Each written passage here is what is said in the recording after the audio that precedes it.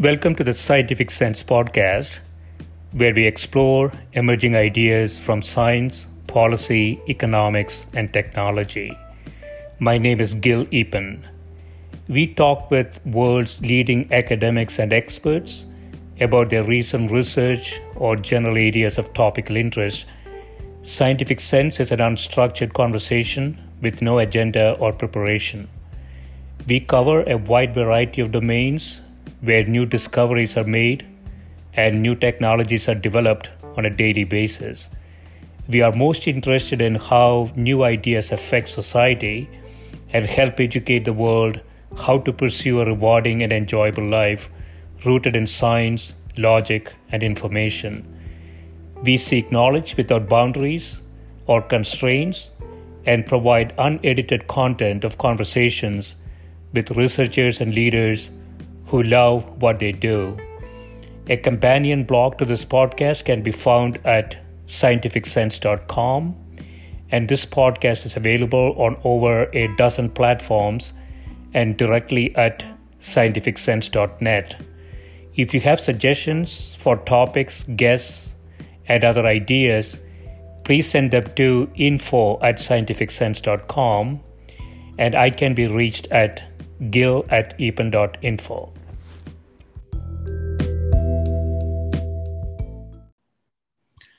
My guest today is Professor Gregory Tolle, who is Professor of Experimental Cosmology and Astrophysics at the University of Michigan. Professor Tolle's research focuses on the nature of dark energy and dark matter and the acceleration and sources of cosmic rays. Welcome, Greg. Thank you. Yeah, thanks for doing this. So our discussion today mostly about dark energy. And we talked a bit about dark energy in previous episodes, but I'm still somewhat confused about it. So correct me if I'm wrong. In spite of the physicists' best efforts, we have a good idea of only about 5% of the universe. Is that true? Yes. And 70% of the universe is what we call dark energy, and another 25% is dark matter. And we say 70% because of E equal to MC squared. So we're taking essentially the entire content of the universe, that 5% is really the matter that we can see and know. The other 95%, so we are converting everything into some sort of a standard metric, right? Energy, that's why we are calling it 70% of the universe. Mm-hmm. Well, we now know that the universe is spatially flat on large scales, and that's incredibly interesting because very early on, Einstein showed that the geometry of the universe, the geometry of space-time, is critically dependent upon its content, and so in the early days, many years ago, many decades ago, the belief was that there wasn't enough matter to make the universe, flat. It wasn't enough to close the universe, and so because they looked at stars and galaxies and they added up the density of matter in the universe, and it just came up short. And then they discovered dark matter, and what they found was that galaxies, parts of galaxies, hydrogen clouds and stars in the outer reaches of galaxies, were orbiting the center of those galaxies at speeds that were that indicated there was more matter than just what met the eye, the visible matter, the stars and things like that. Yeah. And so it was realized that there's a significant amount of dark matter in the universe. And at that time, in the early days, they didn't know whether it was cold or hot dark matter. Cold dark matter is matter that's moving slowly in the early universe. And hot dark matter was matter that's moving quickly.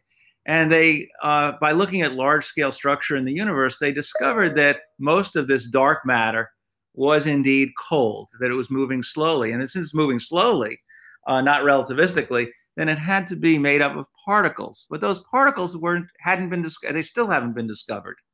And so it's a mystery as to what this dark matter is. Is it a new type of particle? Is it in, some people have suggested that supersymmetry might be the source of these particles. But so far, they haven't found that particle, either at accelerators or in underground experiments. There are massive attempts now to try to find the dark matter, particle, and these are ongoing. And I guess there are a few candidates, like the WIMP, weakly interacting massive particle, and others. But what do you mean by flat universe, Greg? Well, what I mean is that the density of stuff in the universe, matter and energy, adds up at the present time to what would be required to so that the universe expands forever, but asymptotically slows down. And that's if the universe is only made of matter. Yeah. So that's called the critical density. And before, they thought that the universe would, expand forever, slowing down only slightly, but never stopping. There had been speculations that maybe you had more than, before that we knew, more than the critical density, in which case the universe would slow down, stop, and start contracting. But it didn't appear that that was the case. And now we know, and as I said before, as Einstein showed that the fate of the universe is tied to its geometry, but the geometry is tied to its content, and the content is determined by the density of what's in it. And so the studies of dark matter, looking at large-scale structure in the universe, how much stuff you have on small scales versus large scales, seem to indicate that there was a significant amount of dark matter, but not enough to close the universe, not enough to make it flat. And more recently, they discovered that the universe is indeed flat. And they did this by looking at the fluctuations in the cosmic microwave background radiation, and the acoustic peak, the peak in that power spectrum of the cosmic microwave background radiation, showed that the universe was at exactly the critical density. So then the question became, if indeed the dark matter makes up 30% of the universe, and as indicated by the large scale structure, what's the other 70% made up of? And the answer to that came when, in 1998, two groups studying type 1 supernova, and they used them as standard candles to determine the Hubble parameter as a function of time. And they found that the universe was not slowing down under the influence of the matter that it contained, but in fact it was accelerating. It was the expansion was getting faster and faster. And in something around 5-6 billion years ago, this new stuff that's causing this expansion dominated over the matter in the universe and has been ever since. And it's been increasing its share ever since. Yeah. And the name given to this was dark energy. Yeah, so the universe is exactly or close to the critical density. That sounds like there is some sort of fine tuning, is it? Well, actually, that's the problem with this. Yeah, I mean, that's the problem. The problem is that for the density of the universe to be not infinite or zero at this time, it had to be very, very, very close. 1 part in 10 to the 60th. In the early universe, close to, so it had to differ from 1 by 10 to the minus 60. Yeah, and that is a mystery now that has not been explained. Yeah. Because you would expect that if there were some sort of cancellation that took place, like happens in particle physics, that would get rid of these infinities, these very large numbers, that would make it zero. It wouldn't make it, 1 part in 10 to the 120, which is apparently the the value you get today. Yeah. So that's a mystery, and it has not been solved. And I don't think we will solve it until we understand the nature of this dark energy. So does it give some direction to the multiverse idea that we find the universe as it is because we are here, and most other cases we would not have been here, right? Well, we certainly would not have been here if there was much more dark energy or much less density in the universe. Yeah. But do you buy that? So, it appears to be just kind of a special iteration of many, many possibilities. And it's just that we couldn't exist in most of the other situations. And hence, we shouldn't be too surprised. We find these parameters to be reasonably finely tuned for us. Yeah, I just don't know the answer to that. And I think that what's needed is more data. I think by understanding the nature of dark energy, measuring it with high precision, measuring its effect with high precision, we will ultimately, understand we'll know the answers to these questions. Yeah. And you have been involved with multiple experiments. The earlier one was the Dark Energy Survey that concluded recently. I know that results are still being analyzed. There was some readout, sort of a 1-year readout. Yes, at 1 year, the results have been published, and it worked incredibly well, and it worked as to expectations. Now, the Dark Energy Survey is what's called an imaging survey. And so as a result, it basically takes photographs of the sky, something like 60,000 galaxies at a time. Mm. And it does it it repeats these observations through multiple filters. So it gets different colors. Yeah. And so you can tell where things are in right ascension, declination, very well, but the measuring things photometrically means that you have to get the redshift by comparing the intensities of a particular galaxy that you get in the different filters. Mm-hmm. It's called photo redshift. Yeah. And this, it works, but it does not work as well as we would like. Mm-hmm. It gives us a measure of the redshift to about, just a little better than 10%. But there are big tails on the distributions, and so there are things which we call catastrophic errors in the redshift that make it difficult to actually measure the three-dimensional structure of matter in the universe. But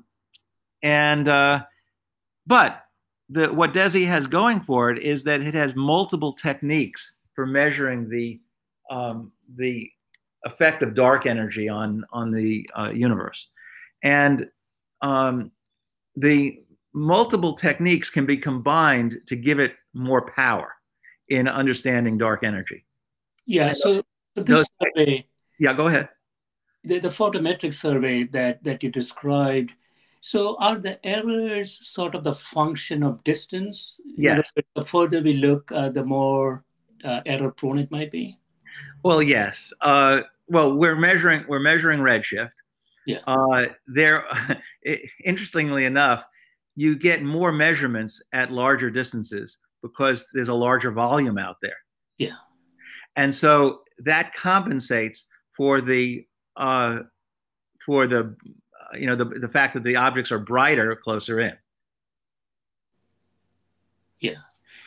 So yes, we are limited by how far we can see, but there's more of the stuff out there, so we can see more, and that statistically gives us an advantage.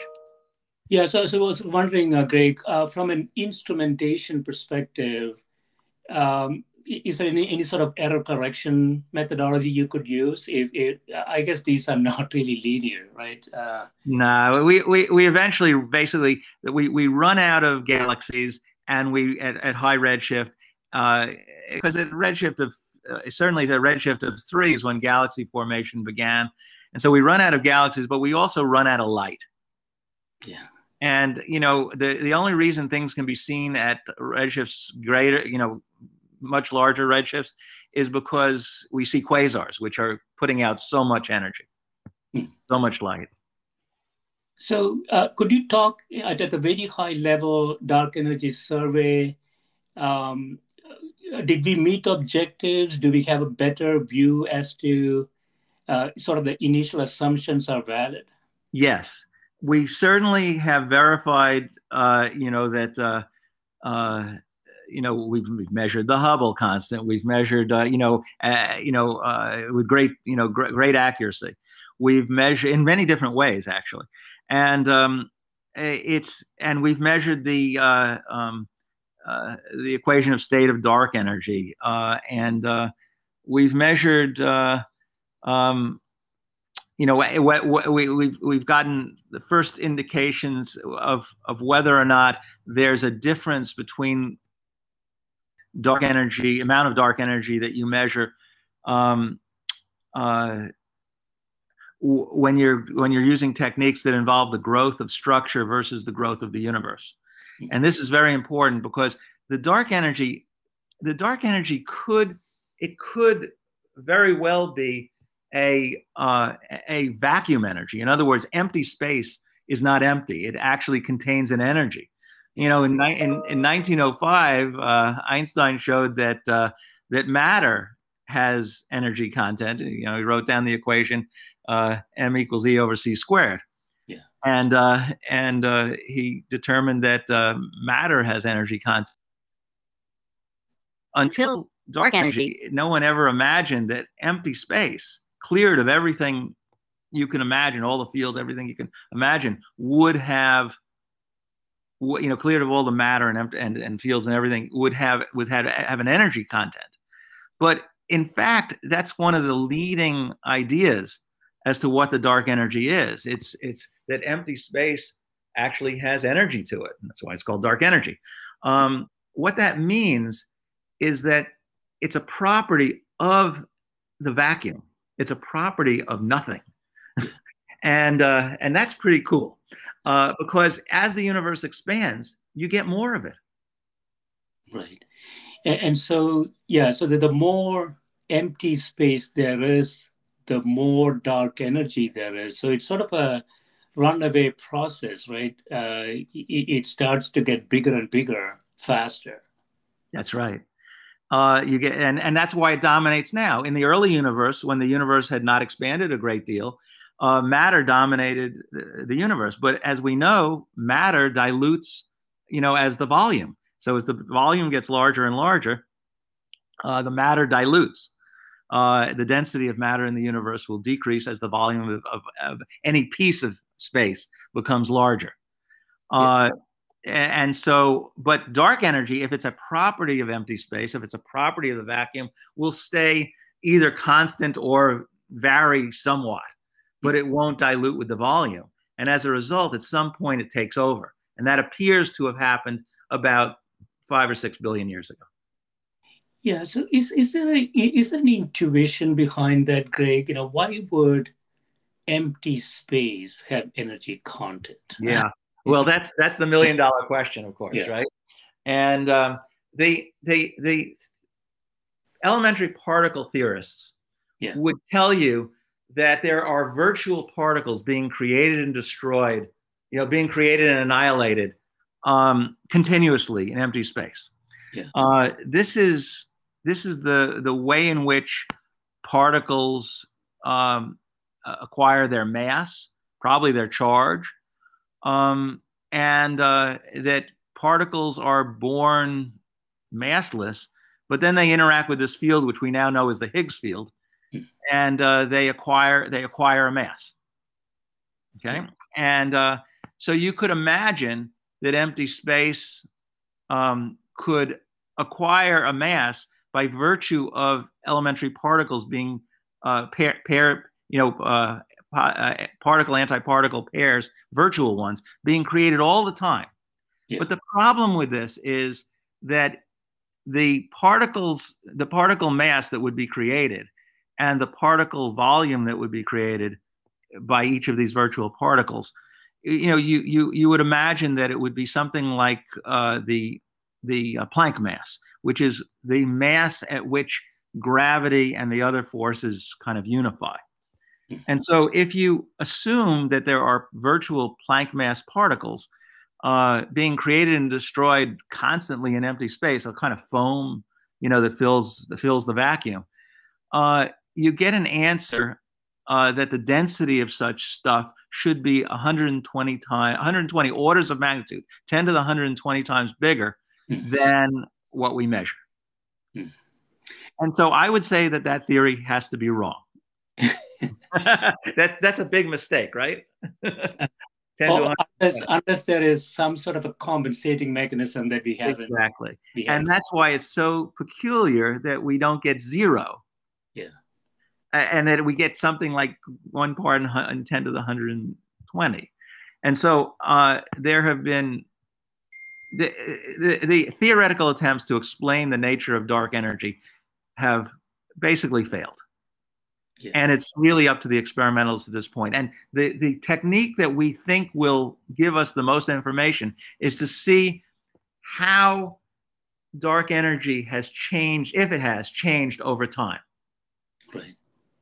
Now, there's another possibility besides it being some sort of vacuum energy, due to some new field that we don't know about yet. It could, who knows what that field might be? It might be related to the field that caused the universe to grow in the first place, to inflate. Yeah.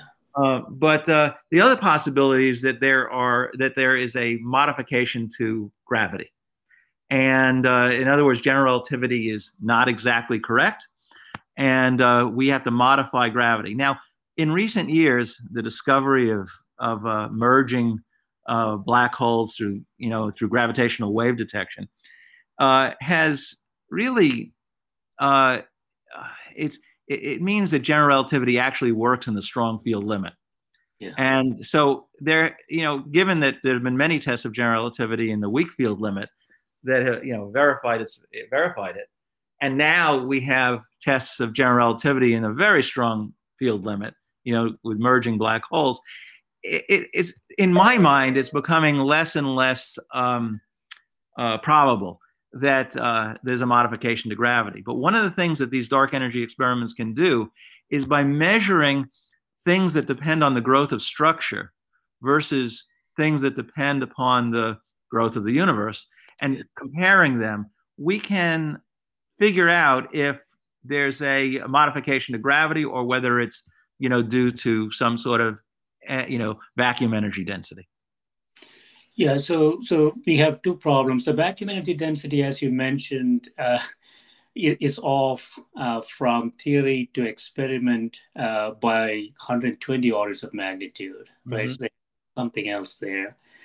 You're saying from a theory of relativity and other established theories, recent experiments, recent observations, I should say, gravity waves and others seem to confirm what we know, right? Mm-hmm. Yes. And so the third option that you mentioned, a field that we haven't really recognized yet, is that becoming more of a stronger hypothesis now?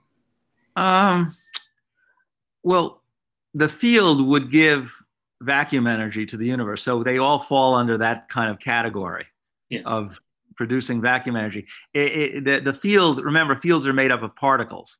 Yeah. And so if there is a field, if there's a new field that has a particle associated with it that is of lower mass, then maybe that's the cause of it. But it all falls under the category of vacuum energy, because you would have virtual particle antiparticle pairs being created. It would form the dark energy density of the universe. Yeah, without knowing anything about it, Greg, I'm beginning to feel that there is somebody kind of moving this dials around just to make it interesting. Could be. We certainly don't have a clue. and, and that's why it's so interesting to actually do experiments and see, because you see any measurement that measures the competition between gravity trying to pull space-time together and dark energy trying to fling space-time apart, and if you can do that as a function of distance, and distance is time, so distance is, you're looking further and further back in time. So if you can measure that competition and see if things are changing over time, in the dark, for the dark energy, then that would give us very powerful clues as to what its nature is. Yeah. So the complication there is that the time windows that we take measurements are really narrow, I would think, right? Can we? Oh, it's significant. The universe has expanded by a factor of over 1,000, a little over 1,000, since what's called recombination, when atoms formed in the early universe. Yeah.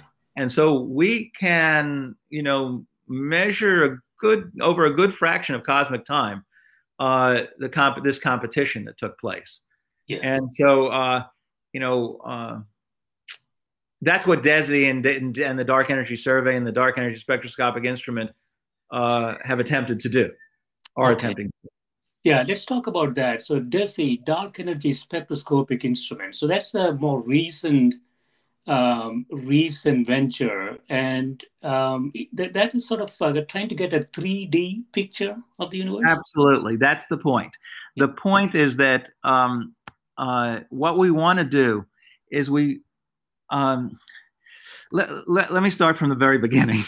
In the early universe, there were all sorts of fluctuations that were caused, quantum fluctuations in the early universe, and they created sound, which propagated out from those fluctuations until atoms formed at about 380,000 years after the launch of the universe. Yeah. When atoms in the plasma of the early universe, which just consists of mostly hydrogen, nuclei, protons, and electrons, which were free and roaming free from those, just like in a discharge lamp, you have a plasma, and in a plasma, the speed of sound, sound travels at about the speed of light over the square root of 3. And so from the very beginning, those fluctuations created sound, which propagated out to a known distance when atoms formed. Yeah. And that's called the sound horizon. Now, that sound horizon, if you look back to the time when atoms forms basically puts a ruler on the sky. And that ruler is about 1 degree angular size. And that's why you see a 1 degree peak in the cosmic microwave background radiation. Now, since that time, since atoms formed, those fluctuations, which are at the level of 1 part in 10 to the 5, grew into the unity scale fluctuations that we see today. When you see galaxies and galaxy clusters, you can actually look at the distances between galaxies and measure this preferential scale, which grew from that early time to how big it is today, which is on the order of 120, 130 megaparsecs. Yeah. And you can see that feature on the sky today at about 130, about 130 megaparsecs. Now, that feature grew from the time when microwave background was, when the microwave background radiation was released, at the time when atoms formed, and the fluctuations that were present at that time, which were, as I said, 1 part in 10 to the 5, yeah. They formed the structure, the underlying structure that the galaxies formed in. And so the galaxies are kind of like decorating this cosmic web of dark matter. And there are more galaxies where there's more matter because it fell in gravitationally. So by measuring the distance between galaxies, and looking at that distribution, you can actually measure this so-called baryon acoustic oscillation feature as time goes on, and you can see how gravity competed with dark energy. Yeah. And so could you describe sort of the mechanics of DESI? So what are the Okay.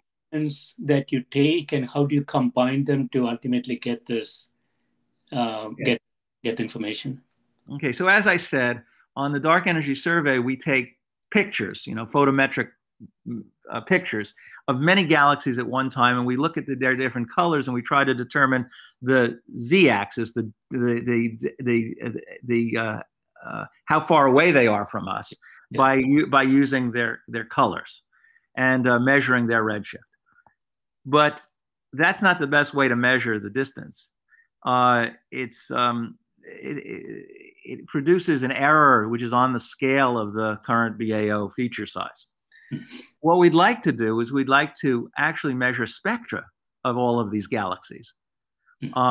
And by measuring the spectra, we can look at spectral lines, we can look at quasars, what's called the Lyman alpha forest, and we can measure redshift much more accurately. And so we get a much more complete 3D image, a much more complete view of the structure of the universe than we could photometrically. And so the key with DESI is trying to find a way to measure tens of millions. When we're going to try to get 35 million galaxy spectra measured with DESI. And that means that we have to actually send the light from those galaxies into a spectrograph. And the way we do that is kind of interesting. What we do is we have a whole bunch of little robots that move fibers around on the focal plane, which is about a meter in size. And there are 5,000 of those in the DESI focal plane. And those little robots, they move the fibers around to the positions that we determine the galaxies that we want to look at are at. Yeah. And then we take spectra, 5,000 at a time, every 15 minutes. Whenever the sky is dark, we measure, more and more galaxies, 5,000 at a time. And over a 5-year period, we'll accumulate about roughly 35 million of these spectra. And you're taking multiple measurements, right? So you said every 15 minutes you take a measurement? Yeah, we take 5,000 measurements, 5,000 spectra. In one direction? In one direction. Then we move to a new direction and measure that. And so DESI is at Kitt Peak, and it's completely built now, and it's going through the final stages of what's called survey validation, which says yes, it's working as expected. We will be able to get the science out that we want. And next month we are likely to start survey operations, which means the 5-year measurements, 5 years of operations. Anyway, so the way DESI, as I said, the way that DESI does this is it has all these little robots. And I'm kind of proud of this because my group built the robots. Yeah. My group built the robots for DESI. And I'm kind of proud of that. They're working very well. And then what happens is you have fiber optics that goes something like 50 meters down over the axes of the telescope down to this room where you have 10 500 channel spectrographs, which each one has 3 bands and can measure the redshift to better than a part per thousand. Yeah. And in doing that, we can measure the positions of these galaxies in 3-dimensional space very accurately. And that means we can, if we have 35 million galaxies, basically we have 35 million squared divided by 2 pairs of distances to measure. This is a challenging information processing problem too, I would imagine. Oh, yes. We are using supercomputers to digest the data every night. Yeah. As it comes in, real time. And so at some point in the future, we would be able to see sort of a 3D map. We can maybe virtually move through, I would imagine, a 3D map of a big swath of the sky, right? Is that that's the idea? Yeah. So in order to do this measurement, the first thing that had to happen is there had to be the imaging surveys that were done to find the objects that we're going to look at. And so that's now complete, and that's been made public. It's called the DESI Legacy Survey.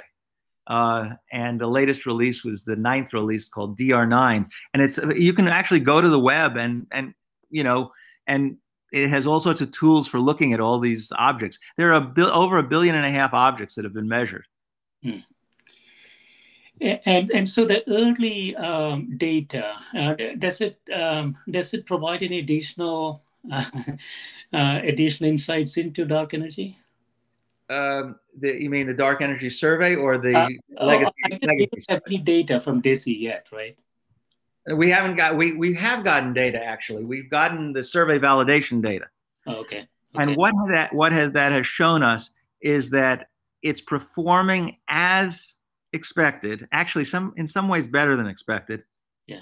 And that it will be able to do the science that we want to do in 5 years. Yeah. So going back to the spectroscope, spectrographs, and the 15-minute 5,000 photographs that you're taking, all of that is sort of a status quo measure, right? That is one point in time. So the 3D... Not exactly. Yeah. Because different galaxies will be at different redshifts. And so they will be at different times in the age of the universe. And so when you put the 3D map together, if it were to be realistic at some point in time, it has to be corrected for all of that then, right? Well, but that's what the redshift tells you. It tells you how far away, how far back in time a particular galaxy that we're viewing is. Yeah, but what I'm confused about, Greg, is that so let's say we see a galaxy 1 billion light years away, and we have a galaxy 100 million light years away. And when we see these things, as you say, we are seeing it in different points in time. And so when we make that 3D map, it's not like the universe existed like that 3D map at any point in time, right? Do I understand it? Well, that's right. No, it didn't.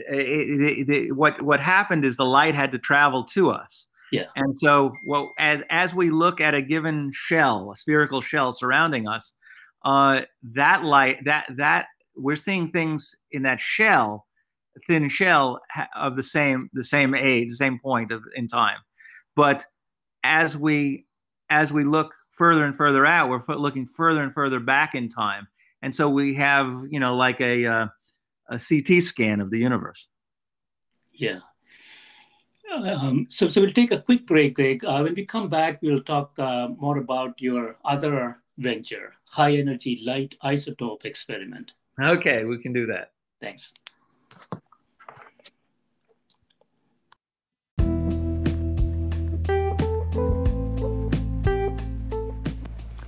This is a Scientific Sense podcast providing unscripted conversations with leading academics and researchers on a variety of topics. If you'd like to sponsor this podcast, please reach out to info@scientificsense.com. So we are back, Greg. We were talking about dark energy, that is 70% of the universe, or at least that is what we believe. And you have been involved in multiple experiments to try to tease out what it might be, how it is distributed, and so on. Initially, the Dark Energy Survey that is concluded, good data came out of it. A new experiment called DESI, Dark Energy Spectroscopic Instrument, is supposed to give us much, much better information, sort of a 3D map of a large number of 35 million galaxies. That might give us a better view into dark energy. Greg, before the break, I was going to ask you, so after we got this 3D map, how do we utilize that to go back and ask the question? I asked the questions we asked about dark energy. How will that ultimately come together? Happy to answer that question. So the 3D map basically gives us a large number of distances between those galaxies. Yeah. and very accurately the distances. Now, those distances tell us, and of course we will know as a function of redshift at what point in the universe we're looking at. Yeah. So we measure these distances, and what we're looking for is this feature caused by sound traveling in the early universe that has led to the structure that we see in the universe today. So we look at the separation between galaxies, and that tells us about how that feature has evolved. Okay, so the distance between galaxies, lots of those distances, will give us a distribution from which we can measure the competition between dark energy and gravity. So we look for a peak, which has already been observed, the baryon acoustic oscillation feature, and we watch it with great accuracy over cosmic time. We watch how it evolves. Yeah. And that's how we measure the impact of dark energy and whether it's changed in its nature, in its properties over time, or whether it's remained constant. And then the other thing we do is we use what's known as redshift space distortions that occur around large concentrations of dark matter, like a galaxy cluster, to observe the distortions in the redshift distribution that are caused by that dark matter clustering in that galaxy cluster. Now, that tells us how structure grew in the universe, and it gives us a sensitive measure of whether or not general relativity is correct or not in describing gravity.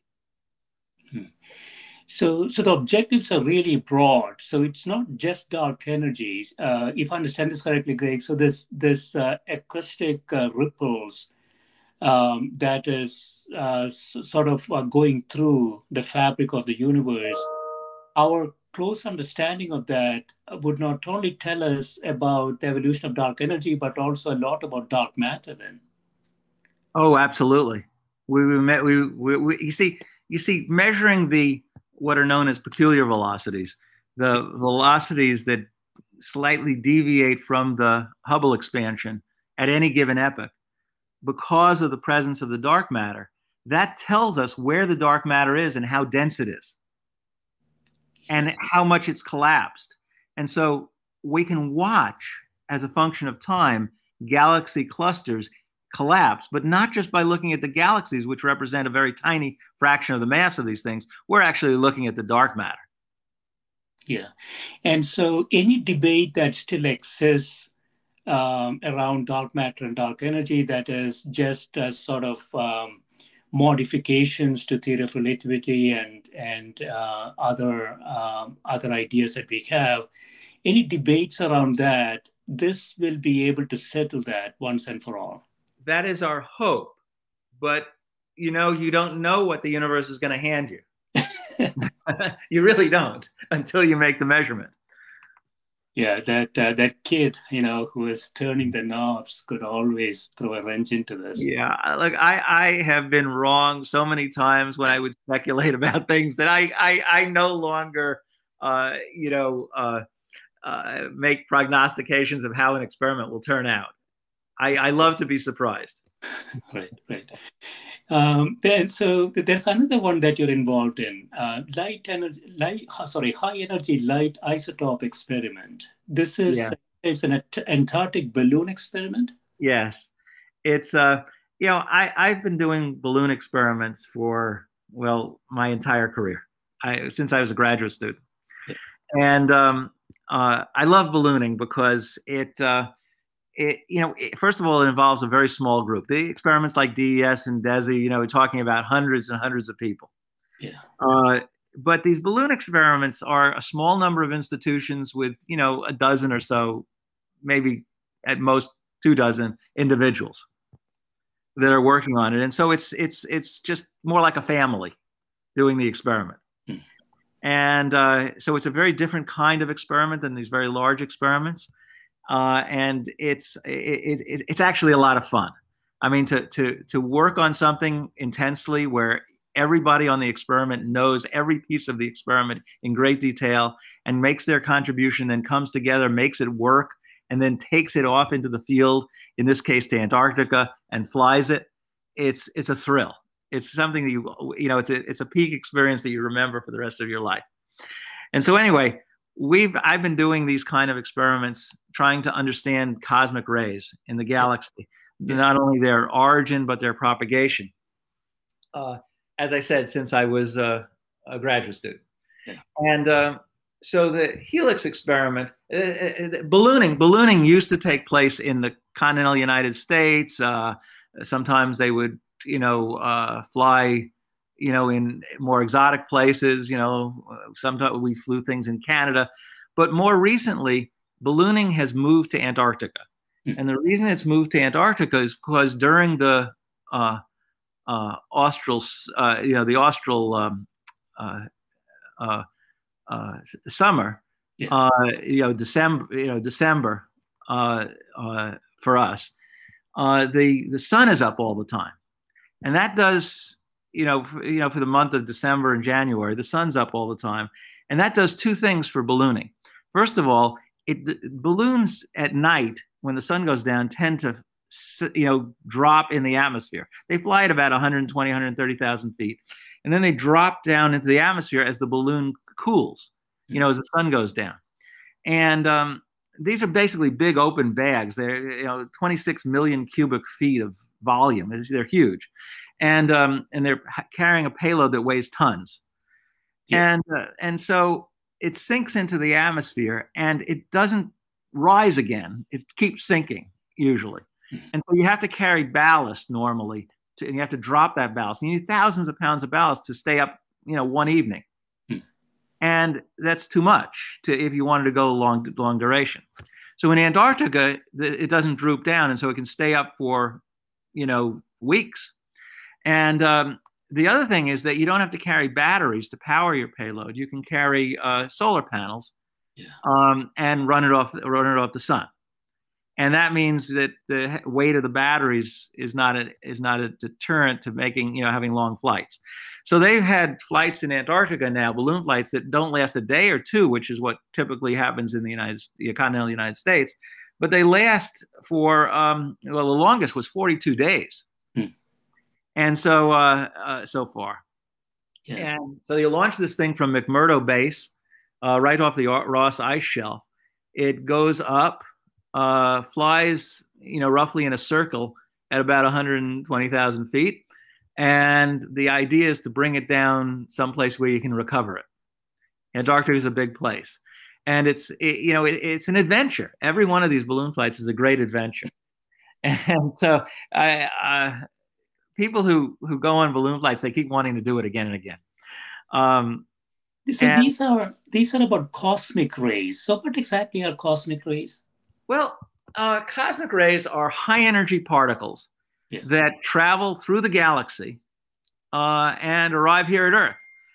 We do not actually know the origin of cosmic rays, but we believe that they are accelerated in supernova remnants. And these supernova remnants are distributed throughout the galaxy. Sometimes there's more density than other places. And they accelerate cosmic rays of all types. They accelerate everything up through uranium. And there's electrons and positrons, and there's antiprotons in the cosmic rays. And I've had, experience measuring, all of these things. And it's been great fun. But what Helix does is it tries to understand how cosmic rays make it from these supernova remnants, or whatever the source is, to us. Yeah. And there are a lot of magnetic fields in the and there are spiral arms in our galaxy, and the cosmic rays are all jumbled up by the magnetic fields, and so they arrive to us through a circuitous path. Sometimes that path leads them through the disk of the galaxy, but sometimes they escape the disk of the galaxy and then re-enter the disk and come to, our solar system. And then they have to enter the solar system as well. And so these are real particles like electrons and positrons that are and nuclei like hydrogen, helium, beryllium, boron, carbon, nitrogen, oxygen, all that stuff, all the way up to uranium. And they're traveling at close to speed of light? Oh, yes. That's the whole point. So, yes. So we're looking at particles that are moving, near the speed of light, and that's how they can get to us from far away. In Helix, we're going to be looking particularly at beryllium isotopes, and we're going to be measuring the isotopic composition of beryllium. Now, beryllium-10 is a radioactive isotope, whereas all the other beryllium is not. Yeah. All the other stable beryllium is not. And so when beryllium is produced in cosmic rays, when carbon, nitrogen, or oxygen nuclei smash into nuclei of the interstellar medium, mostly hydrogen and helium, and they break up. And in breaking up, they produce lithium, beryllium, boron, and beryllium-10 is a clock, which is finely tuned to the confinement time of cosmic rays in our galaxy. And so what beryllium, by measuring the ratio of beryllium-10 to the other beryllium, can do is it can tell us how much time outside the disk versus how much time it's spent in the disk of the galaxy. Because the amount of matter they go through tells us how much beryllium is produced. And then by looking at the radioactive species, if it's gone, it means that it spent a lot of time. So just like carbon dating. Exactly. So that's what we want to do. We want to kind of figure out how the cosmic rays propagate in the galaxy and outside the galaxy, as it leaves and then comes back in. And that's what beryllium-10 can do for us. And so it's not as esoteric as trying to figure out what dark energy is, but it's certainly a very interesting problem. And the nice thing about beryllium-10 is if you can measure it at different what we call Lorentz factors, in other words, how close to the speed of light it is, the lifetime of beryllium-10 changes because of time dilation. Mm-hmm. And so what we get is a range. If by measuring it over at very close to the speed of light, we get a wide range of Lorentz factors and therefore a wide range of clock time, clock rates on the beryllium-10. And so if we do this as a function of energy, we can disentangle the information that says how much of it is produced to how long it's been traveling. Yeah, that's so interesting, Greg. So I always wondered, a photon after traveling 10 billion years from our perspective, it did spend no time from the photon's perspective because of time dilation. Here we have actual proof by looking at beryllium-10 that we know that beryllium didn't actually feel a lot of the time. Sure. And so we are looking at beryllium, which has Lorentz factors that vary from, 1, in other words, low speed, to Lorentz factors as large as, well, in the end, Helix will go up to a Lorentz factor of about 10. Yeah. And so we'll get a variation in the lifetime of beryllium-10 of basically an order of magnitude. And so, but the key is figuring out how to actually determine that something's beryllium-10 versus beryllium-9. Yeah. And to do that, we're launching a superconducting magnet. That's the part of this that I'm responsible for. The superconducting magnet will bend the particles. And then we have other collaborators from other institutions that are building a ring imaging aerogel Cherenkov counter. Have you ever seen aerogel, this cloud-like substance that weighs next to nothing if you hold it in the palm of your hand? Yeah. But we use aerogel because it has a threshold for Cherenkov radiation. This is This is the radiation that's produced when a charged particle moves through a medium at faster than the velocity of light in that medium. Yeah. And so it produces a shock wave of light, basically, and we observe that. Now, we're using ring imaging Cherenkov counters to measure a circular ring produced by this very rapid relativistic particle, beryllium in this case, moving through this aerogel. And we actually image the ring using what are called silicon photomultipliers. They're semiconductor devices that amplify the signal that you get when light hits them. And it does that in a semiconductor. And that's important because normal photomultiplier tubes are not very good in a magnetic field. And so we are using the magnetic field. It's right near a magnetic field. So we use this ring imaging Cherenkov counter. We use scintillators as time of flight detectors to tell us whether the particle is moving up or down, because stuff does come from the bottom, and things that are moving upward will bend as though they're the opposite charge sign to something moving down, and can mess up your measurement. But they also measure the charge of the particle, so we know it's charge 4, which is beryllium, and so we can tell what charge it is from those detectors. And then inside the magnet, another one of my colleagues is building a jet chamber, and this jet chamber will track the particle very accurately, track the beryllium, and as it goes through that chamber, and measure the deflection. Yeah. So we measure the charge using the scintillators. We measure the velocity very accurately using the ring imaging Cherenkov counter. And then once we have the charge and the velocity, we measure the deflection, which tells us the mass. Yeah, fascinating. So, but I understand that this is on hold because of COVID-19. Oh, yes. We were supposed to fly next December. Next December, yeah. And now it looks like it's going to be delayed for 2 years. Well, yeah. It's very hard to carry out. Well, it's hard to build experiments, and it's also hard to carry them out in Antarctica, when this pandemic is going on. Yeah. It's also very risky because you are in a sort of a remote area, right? So that's right. There's no medical attention. I mean, in McMurdo, they just, and they can't evacuate you quickly in case you have a medical problem. Right. The closest will be New Zealand, right? That's right. Usually you stage the thing in Christchurch, New Zealand. You stage your payload, you make sure it's all working, and then they load you onto a transport that takes you down to the ice. Yeah. So in closing, Greg, I know that you are working on a newer toy, so to speak. Yeah.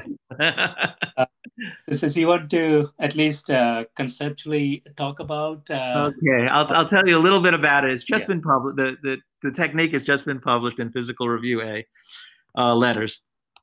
Anyway, it came from when I was on sabbatical at the University of Hawaii, and one of my colleagues there, his name is Istvan Savudi, he came into my office. He's a theorist.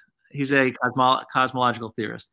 And he came into my office there and he said, these lensed quasars, quasars, they give off all this light, and then the light can bend around foreground galaxy clusters, due to general relativity. Yeah. And sometimes they form multiple images of that quasar. So you see, 4 spots or 3 spots that look like they're the same quasar. They're just bent around the foreground object, and you see 3 images or 4 images of quasars, sometimes 2 images, sometimes a ring. But the point is this, that the point that Istvan was trying to make was that the path that the light takes from the quasar to the Earth when they bend around like this can vary by as much as 100 years between one image and another. And he said, is there any way to measure the redshift, the difference between the redshift between the 2 different images, so that you could measure directly the difference in expansion of the universe between, in those 100 years?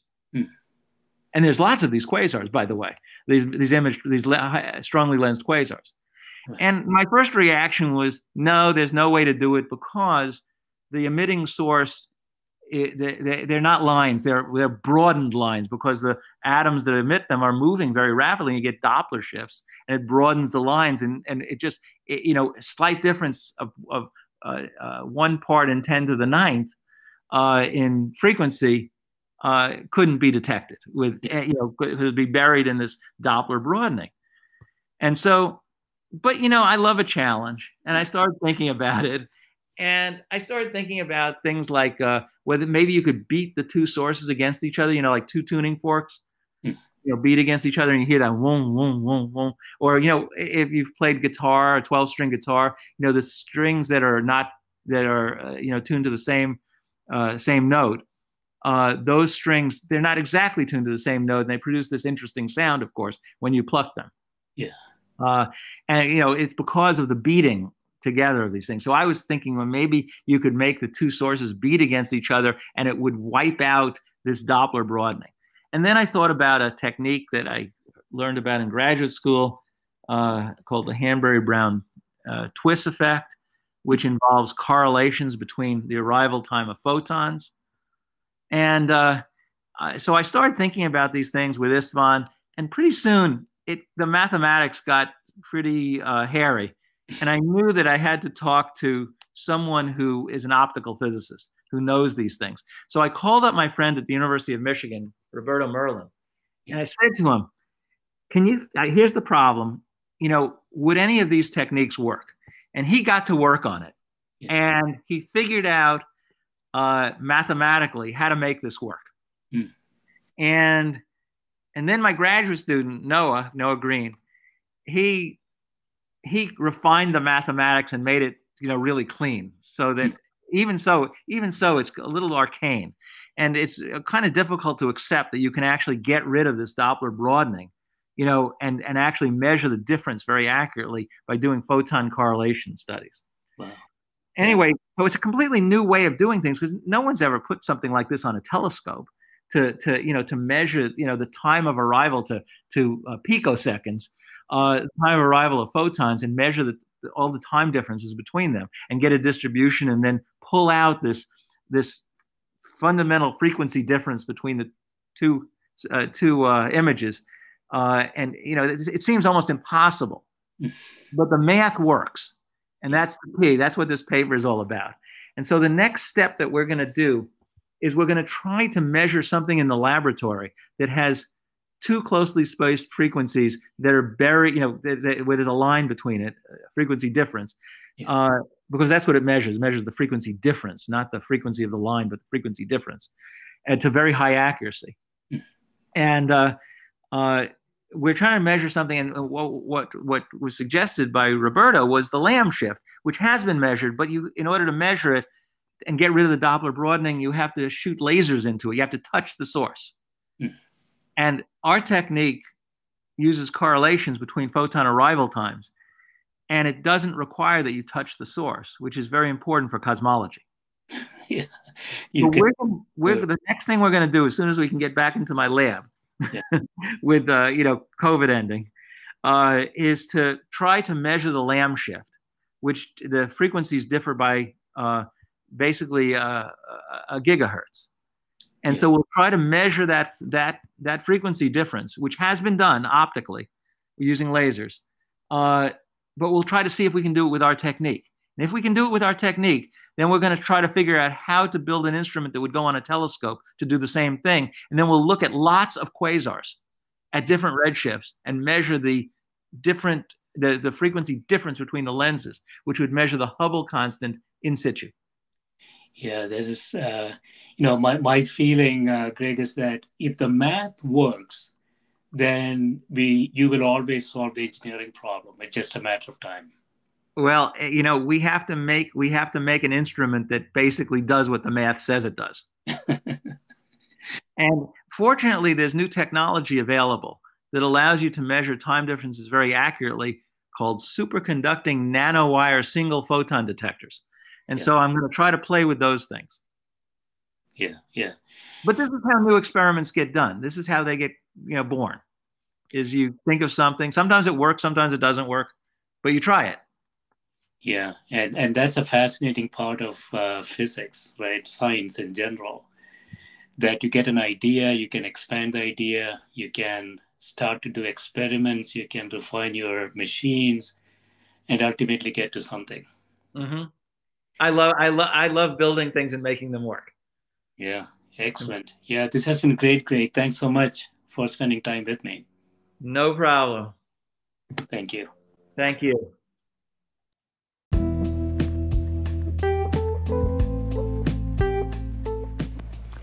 This is a Scientific Sense podcast providing unscripted conversations with leading academics and researchers on a variety of topics.